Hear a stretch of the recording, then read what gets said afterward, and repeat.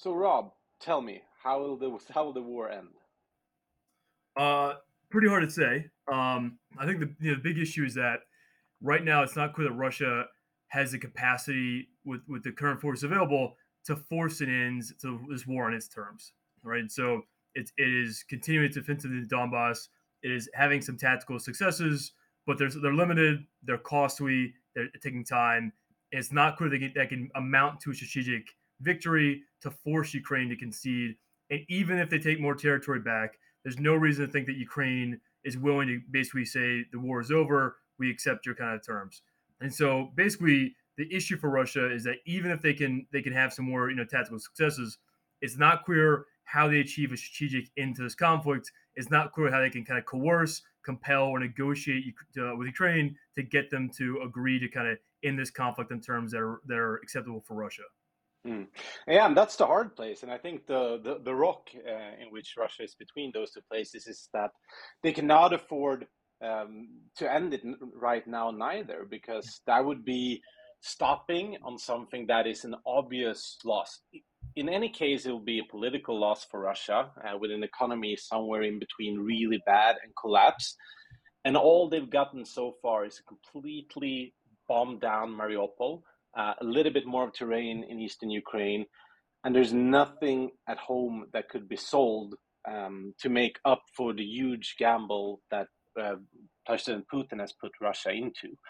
Right now, I think the only thing that they could potentially hope for is a bit on the longer term perspective, trying to starve Ukraine economically, but even then, that would presuppose um, Ukraine not having the Western assistance it having. Who do you think? Who hurts most in the medium term? So it's a good question. I agree with you. I think the only way Russia can compel or coerce Ukraine to kind of seek terms is if basically they can force such a catastrophic economic situation, Ukraine just simply cannot continue on with the conflict. Because Mm, militarily, we don't necessarily know the casualty figures, but it's pretty clear that Ukraine's mobilized a lot of people. It doesn't seem that Russia can inflict enough casualties on the Ukrainian military to force them to kind of concede or give up at this point.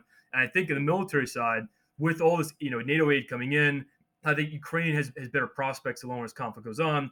And for Russia, they've committed such a huge portion of their military, but 80%, maybe more of their permanent readiness ground force units, which are taking heavy casualties.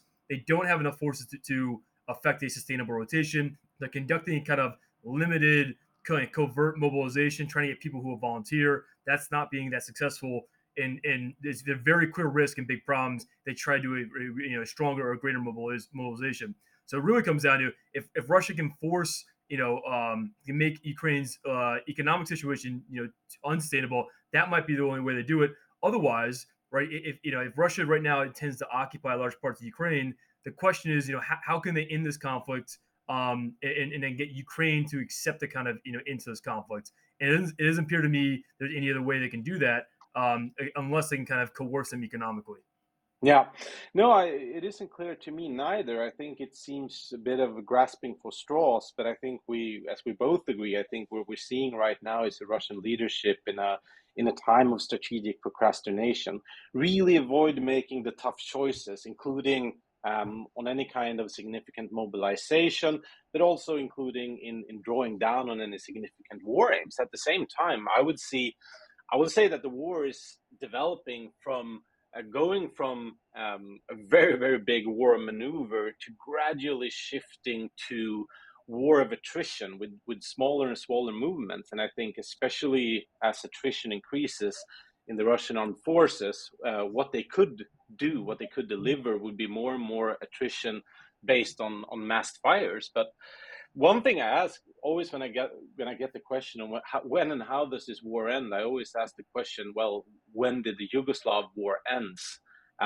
Because they are still, in certain instances, fighting against each other, and I think, sadly, I think this war can go on for a long, long time because it does something to the minds of the people and the hatred of the emotion involved in the conflict. Um, your take? How long are we in for this?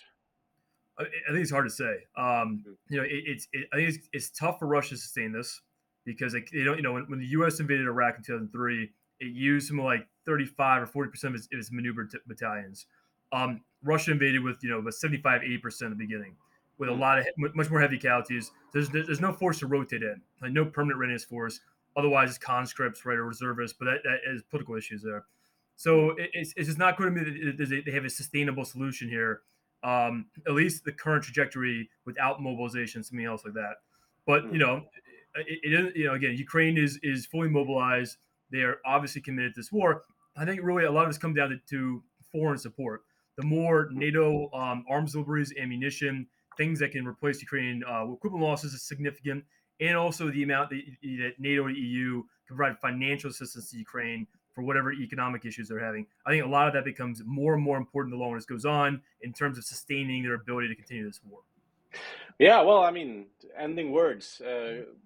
Pray for good luck. This was Oscar Johnson, Swedish Defense Union, Rob Lee from